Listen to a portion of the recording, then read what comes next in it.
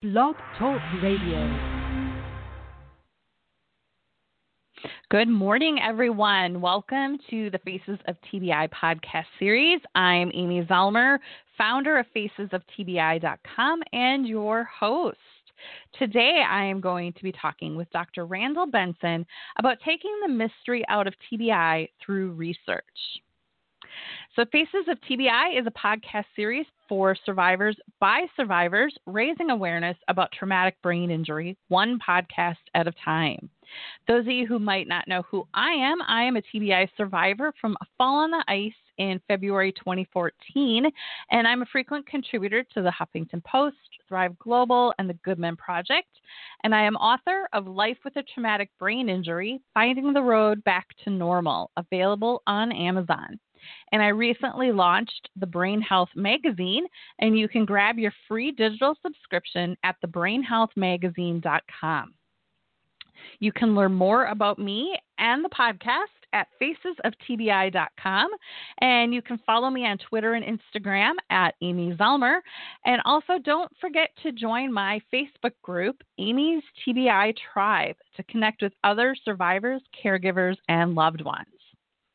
Today, my guest is Dr. Randall Benson, and he is a globally regarded behavioral neurologist and imaging neuroscientist who is recognized for his advances in the diagnosis and treatment of brain disorders. During his fellowship at Mass General in the 1990s, he pioneered the use of fMRI to map language in neurosurgical patients with tumors and epilepsy. Dr. Benson's research and clinical practice through the Center for Integrated Neurology and the Center for Neurological Studies are strongly focused on disorders of the brain and cognition. His commitment to finding novel ways to enhance recovery of function after stroke led to multiple foundation and industry-sponsored investigations into the use of targeted electrical magnetic stimulation of the brain in motor and language impairment following the stroke. Dr. Benson's research on brain disorders is high impact and cutting edge. And welcome to the podcast, Dr. Benson. I'm very excited to have you here today. Well, I'm very excited to be here.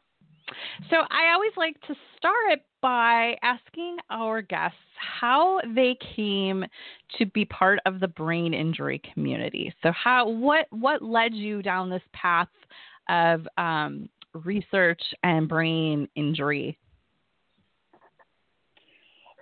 Well, that's always a sort of funny answer for me because I had the opportunity after residency to do a brain injury fellowship, and I did not do that. I didn't do it because I thought brain injury was just too messy and too chaotic. And I had always had my heart set on language and language disorders. So I set sail and went over to Mass General and for about 10 or 15 years was all about something called aphasia, which is acquired language impairment, usually after stroke. You see a little bit in brain injury.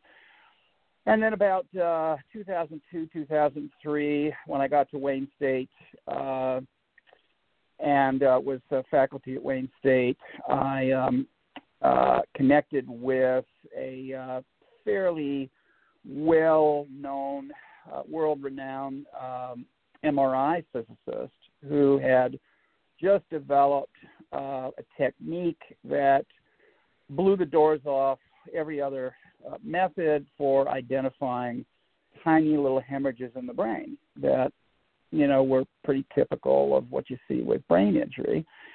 And I had an interest in another technique, another MRI technique called diffusion tensor imaging, which I thought was going to be the equivalent technique for looking at damaged white matter fibers, what we call axons, in the brain. And so he looked at me, I looked at him, and we sort of, simultaneously said, well, looks like we've got to do brain injury now. And I recognized that we didn't really have a very good method of identifying brain injury in mild brain injury or concussion.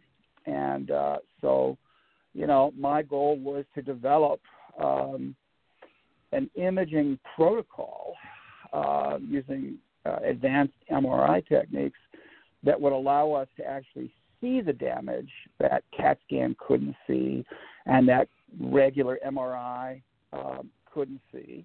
Because I knew, I knew already that there was more there, and that there were a lot of my patients were suffering, and part of the suffering was that there was no real good, let's say, well-accepted method of even diagnosing concussion was. Mm-hmm. And so, I thought, hey, with my imaging background, I've already kind of been there and done it using functional MRI. How hard could it be, for TBI? So that was kind of my entree. Yeah, you said you didn't want to get into brain injury because it can be messy and, complicated and confusing. And, I'm listening to you and I'm like, all the more reason we need more doctors that understand brain injury, because you're absolutely right. It is complicated and confusing and hard to navigate. And, the average person who sustains a concussion, mild traumatic brain injury, and has those prolonged symptoms, like once you get into those prolonged symptoms, it gets harder and harder and harder and harder to find a doctor who will listen to you, who believe you, who has any idea what to do with you. And so I'm just, it makes me so happy to know that there are people like you out there. And, fMRI, I think, is such a fascinating.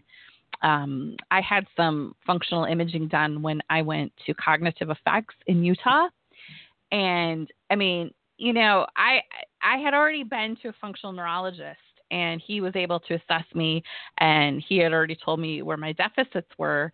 And, the fMRI just validated it all.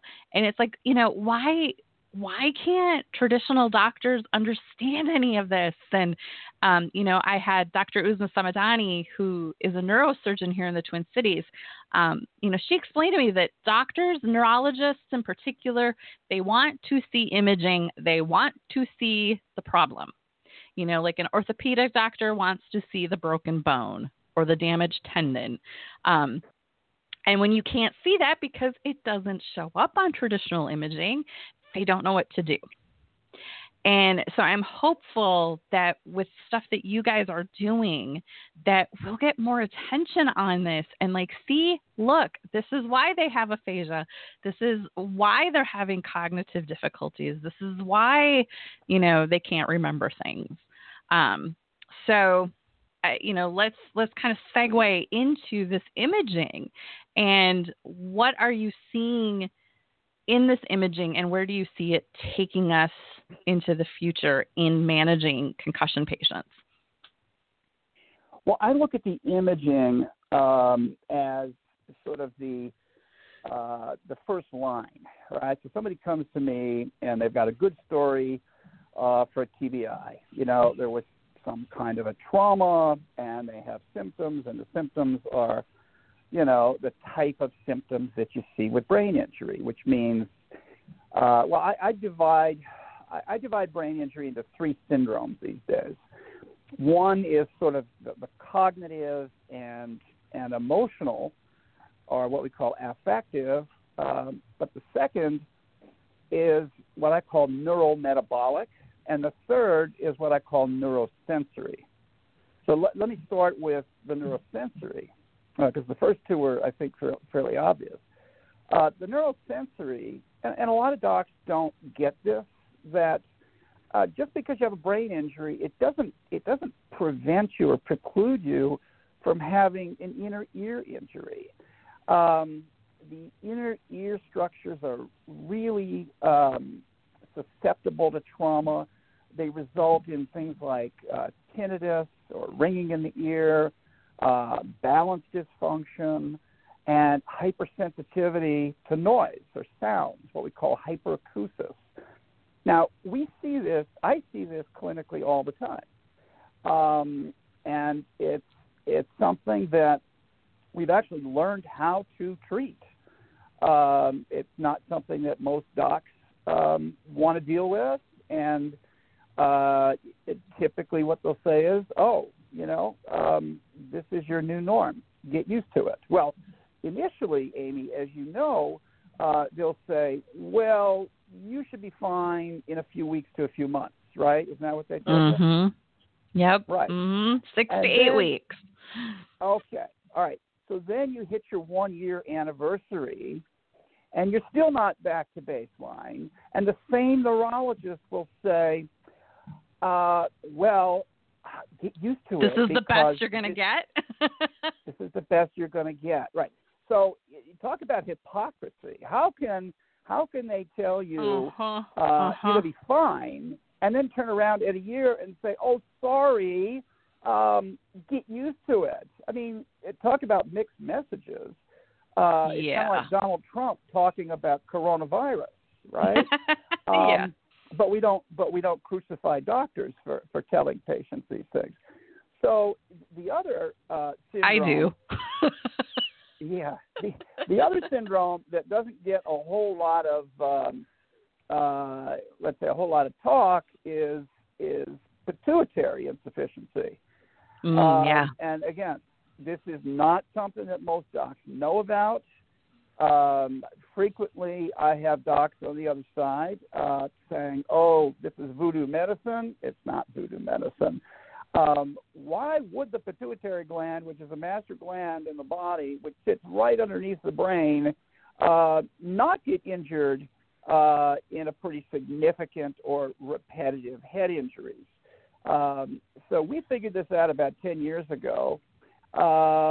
And we started testing. We started doing definitive testing, something called a growth hormone stimulation test. I work closely now with my second endocrinologist, and we're doing research, just like our name, the Center for Neurological Studies, says. We're doing research, and right now we have a study going on with former NFL players. Many of which Eric and I estimate maybe as high as 80%. Now, Eric Hipple, I know you're going to do a podcast with him. He's a former quarterback for the Detroit Lions, and he's going to talk about his experience, certainly. But what we're finding is that about 80% of former NFL players have growth hormone deficiency, and it's caused by their traumas. But I see this in motor vehicle accident patients all the time. In fact, I just got some numbers. 500 patients since 2015. Since 2015, we have done pituitary studies on, and I would say probably 3/4 of them come back positive.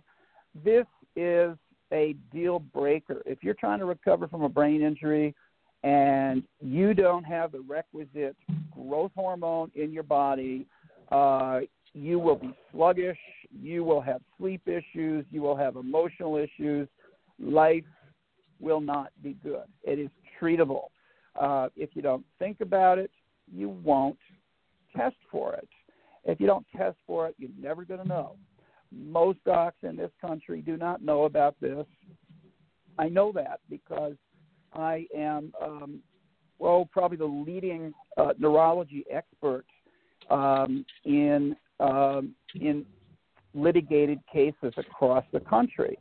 So I know what the practice habits are across the country, and I know how difficult it is even to find an endocrinologist that will do the testing, especially if you, as I did, mention that you've got former NFL players, stigma around juicing. So in any event, there are things that produce symptoms in addition to brain damage itself. And if you don't look for these things, then you're not doing justice for your patients. You certainly can't help them recover. But we do this, and we're making a huge difference in people's lives, I'm happy to say. So, Dr. Benson, if somebody's listening and is resonating with this, how would they try to go about getting the growth hormone testing done? Well, I would say that what they should do is get on our website, and there's a ton of information on our website. And the website is www.neurologicstudies.com. I'll say that again, www.neurologicstudies.com. Our phone number is 313-228-0930.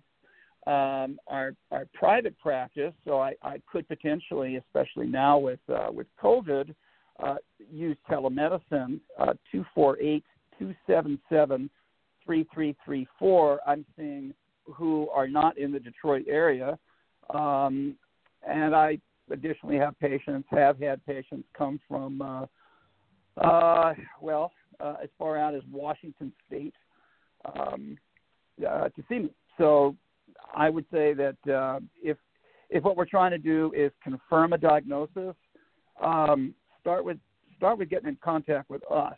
Otherwise, it's a struggle to find the right people that will do the testing. Yeah.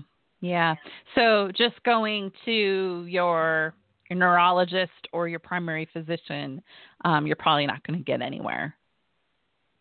You're not going to get anywhere. Unless you're really lucky, and it's somebody that that may be in the know. I'm talking about Mayo Clinic and the Cleveland Clinic. They don't do this. Nope. And people are often disappointed. They think, all right, we're going to the Mecca for medicine. It just, unfortunately, it's not really the way things play out. Michigan was what was known as a no-fault state up until very recently, which means that auto insurance was uncapped, which meant that regardless of liability, who caused the accident, if it happened in Michigan, you could get the care that you needed for the rest of your life, catastrophic or otherwise. So what that meant 25 years ago, actually longer than that, was that people, and I'm talking about my colleagues, my peers, they knew they could make a living treating brain injury, and they got really, really good at it. So when I switched my interest to brain injury, and then opened up our nonprofit and my private practice in 2011, I had colleagues that were so invested in brain injury treatment. Debbie Feinberg is an optometrist who excels in the treatment of a condition called binocular visual dysfunction. That is a brain condition that affects vision. And she also has pioneered the use of noise-canceling earbuds for hyperacusis, which is a frequent symptom of brain injury, because when you have injury to the brain no longer filters stimuli the way that it's supposed to. Mm-hmm. And so people have trouble hearing in crowds. They can't focus. They're distractible. The anxiety level goes up. Some people, it's interesting because I grew up with a sister who had this. Some people have what's called misophonia after their brain injury. Yep. Oh, so you're familiar with that? I am, but most of our listeners probably are not. Oh, okay. So misophonia it's sort of taking this hyperacusis to the next level. Chewing sounds, breathing bothers people that are hypersensitive to stimulus, and it almost becomes obsessive But it's not that people are crazy, and oftentimes they're told that they are. And yes. it can ruin relationships. Obviously, if you can't eat with your spouse because of your newfound hypersensitivity, but this is what we see, and there's so much to tell. I'll just quiet myself down for a minute.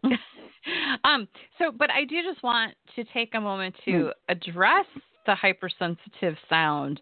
Like that is treatable, correct? It is. So what we have found in the last 5 years is that oftentimes there is a treatable cause of this hypersensitivity. So one cause of the hypersensitivity is damage to the inner ear structures. And there's a condition called third window syndrome. And essentially what that means is that there's a hole in the structures that's not supposed to be there, and it's caused by the trauma. So the trauma literally causes a defect in the membrane of the cartilage. And when that happens, then sensory information is not being processed the way that it's supposed to, and there can be crosstalk between, let's say, sound and balance, so that certain sounds, shrill sounds, can actually induce balance problems and cause vertigo, and the same is true with vision. So especially visual motion can induce vertigo, nausea.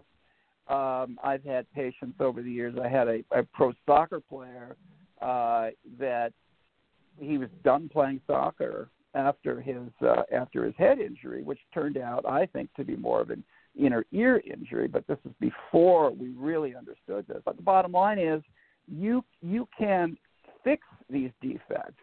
We have ENTs that we work with now, and not every ENT either gets this, treats it, or appreciates it. And that's often a problem, as you know, as well as anybody. Finding the right doc that gets it is 3/4 of the battle. Yes, yes. And so we do. We have people that can treat it. What we've also found is that growth hormone deficiency affects sensory processing as well. So typically, people who have severe growth hormone deficiency have sensitivity to temperature, sensitivity to touch, sensitivity to sound, smell, sometimes vision. And when you treat the growth hormone deficiency with subcutaneous growth hormone injections, which are the easiest thing in the world, people within 2 weeks tell us that their symptoms are getting better, and in 3 months, most patients are living a quality of life that they hadn't dreamed of since their injury. And that's simply just from taking the injections and not even doing any other forms of treatment? That's right. In Wow. fact, my algorithm is, when I see a patient, I basically acquire the laundry list of symptoms, and based on the symptom inventory, I pretty much, and certainly the imaging informs that, I have a pretty good idea of what the injury was and how it affects the brain and the nervous system. Based on that, well, not based on that, very early on in the game, where if the questionnaires indicate there's a high likelihood, we're going to do the endocrine testing. We're going to see if there's deficiency of growth hormone or testosterone or adrenal insufficiency, which is relatively common too. Again, caused by a pituitary injury, because the adrenal doesn't secrete cortisol if the pituitary doesn't secrete ACTH to trigger it. So it's not just about the adrenal. It all starts in that master gland. So we typically at intake, we do the imaging. We, again, if it's indicated, we'll have a patient see the optometrist who will test them for binocular visual dysfunction. I'll do my intake, and we'll get the imaging.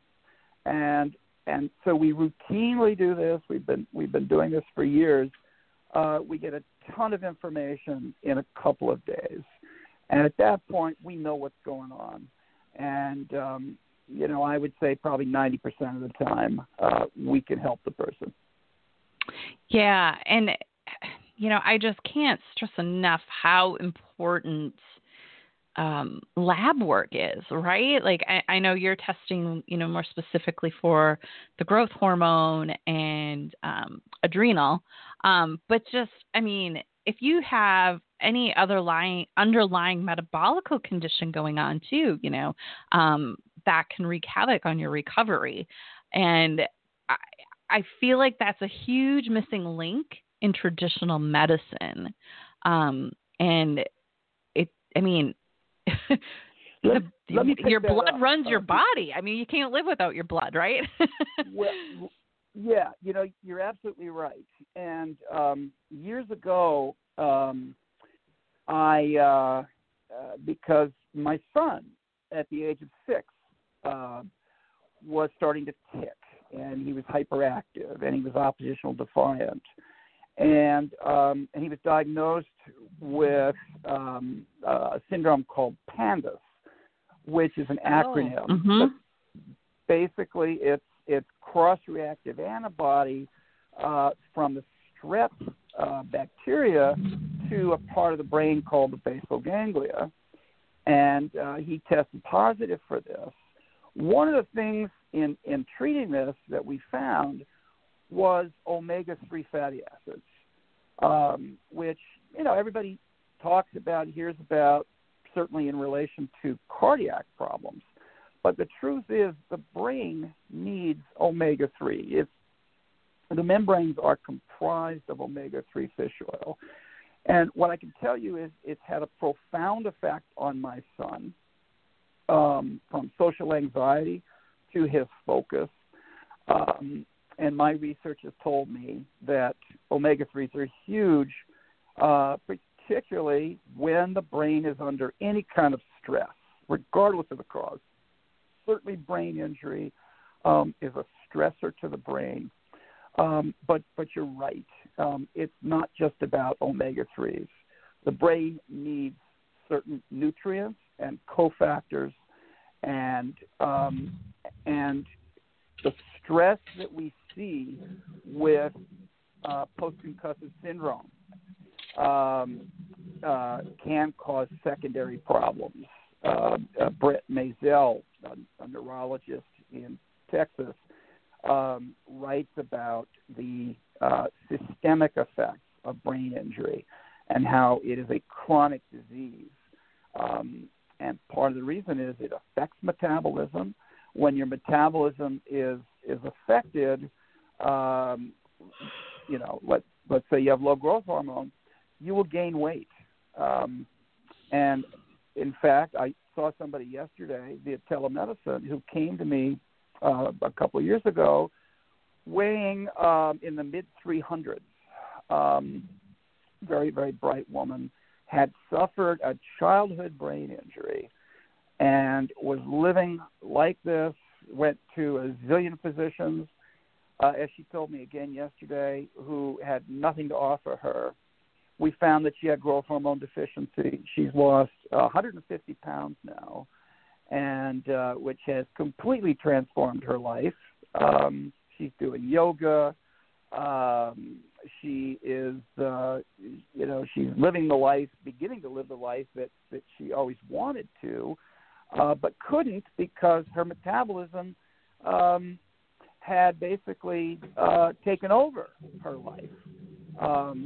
And so metabolism is a big part of this, and it's hard to recover from brain injury if you don't identify and treat metabolic derangements. Yeah. I hear it's a very common complaint. Honestly, mostly among women, but I hear it from men as well. That they just. I mean, I know for myself, I put on 50 pounds in a year. There was just nothing I could do. I mean, I wasn't eating any differently. It just kept coming on. And then, on the reverse end of that, I also meet people who lose a ton of weight. They can't put it back on. So yeah, metabolism. I mean, it only makes sense, especially if you physically hit your head, right? And the pituitary gland and just, I mean, everything is just so interconnected in our brains. And so it's really frustrating when your traditional doctors just keep telling you, oh, there's nothing wrong. Oh, there's nothing we can do. It's like, there's got to be, right? And then once you do find the answers and you do find the correct help, it's just like, wow, I wasted 2, 3, 10 years and, I could have found the answers sooner, which, that's why I'm so passionate about getting these resources out to people. Well, I really compliment you. We need you and more people to spread the word. I mean, to be honest, I spread the word using personal injury attorneys across the country because they have two goals. One is to help their clients, get them to the right treaters, and the other is to put money in their pocket, because so often with a brain injury, you can't work, or you can't work at the level that you could. Many of my patients end up having to foreclose on their homes. The insurance company, essentially closes the claim and says, you should be better by now. You had a concussion. Well, we now know that it's only about a 50-50 proposition whether you're going to come back close to 100% from a concussion. Now imagine you got somebody that's had multiple concussions, like a lot of our athletes do. It's almost a guarantee that you're not going to come back to 100%. So I have attorneys, hundreds of attorneys that I work with all over the country that are really my missionaries in a sense. They are spreading the word, not the docs so much. And it sounds a little crazy, but you do what you have to do. Yeah. So we are just about out of time, and gosh, I could just keep talking to you for like another hour. The growth hormone thing is really fascinating, and something that really isn't talked about. I have heard it come up in other avenues, but it definitely is not talked about. It doesn't have the attention it deserves. But we are down to our last few minutes, and I would just like to ask, if you have any final parting thoughts for our listeners today, like maybe a good first step. Well, a good first step is, like I said before, getting on our website, because there really is just a lot of information there. And, if the idea is to figure out if you can get help, then doing kind of a pattern match with some of the descriptions and testimonials that we have on the website. We've got veterans from the Gulf Wars with testimonials. We've got regular folk with car accidents. We've got obviously former players. The inner ear. We talk about the vision issues. I think, look, if you've had a concussion or a more severe injury, and you're still suffering, there are things that certainly can be done. I would say that, having seen over 1,000 patients in the past 10 years or so, there are very few patients that we cannot help. that come to us in distress. And so I'm confident saying that if that's you, if you've got sensory issues, if you've got fatigue, insomnia, if you wake up in the morning and you can't get out of bed, or it's difficult to get yourself moving, and it wasn't before, you've got metabolic issues. Yeah. And there's a good chance that you've got growth hormone deficiency. And that's not something that gets better on its own. In fact, we think it gets worse over time. Now, if you're 80 to 85 years old and your growth hormone is low, well, congratulations. You're a healthy 85-year-old. But if you've got the growth hormone level in your 30s of somebody in their 80s, then, there's no congratulations. Yeah. This is something that's treatable. You don't have to live like this. You don't have to push yourself day after day after day to do simple chores. That is something that is treatable. And again, we haven't talked about the cognitive issues. Believe it or not, the cognitive issues, if you take care of the sensory and you take care of the metabolic, the mild cognitive issues, either you can compensate pretty well for because you have the spunk and the energy and the motivation to do it, or there are compensatory mechanisms. Certainly we have smartphones that do a lot. And in addition to that, we have techniques like neurofeedback, which, for those of you who don't know what that is, it's a way of inducing what we call neuroplasticity in the brain, using effectively computer games in combination with real-time EEG monitoring. And we find that this is a very effective method once we've treated the other stuff, right? Because we don't want to put somebody through a rigorous cognitive therapy of any sort if their metabolism is off, or if they get sick just by looking at a computer screen. So we have to fix those things first. Mm-hmm. Yeah, well, I appreciate you being here today so much, Dr. Benson. This has just been wonderful information, and I suspect pretty much everyone listening can relate. I giggled when you were talking about, not being able to get out of bed or feeling sluggish or getting your daily chores done, because that's probably the vast majority of everyone listening. I look back at that first year after my brain injury, and I don't know how I got anything done. I mean, I was just swimming through thick mud. Like everything was moving in slow motion, and I'm fortunate that I am where I am today, but I know many of those listening are still struggling, and I just want to, your website again is neurologicstudies.com, and I do have that in the show notes. So anyone listening can go in the show notes and click on that. But I just really appreciate you being here today, Dr. Benson. And thank you so much for sharing all of this. And really thank you for doing the work that you're doing, because it is so needed. Well, and thank you for spreading the word and for giving me the opportunity, to give my message. I'm trying to reach as many people as possible that are suffering out there, and it pains me, frankly, that there's only one of me. Right. I wish. Can we clone you?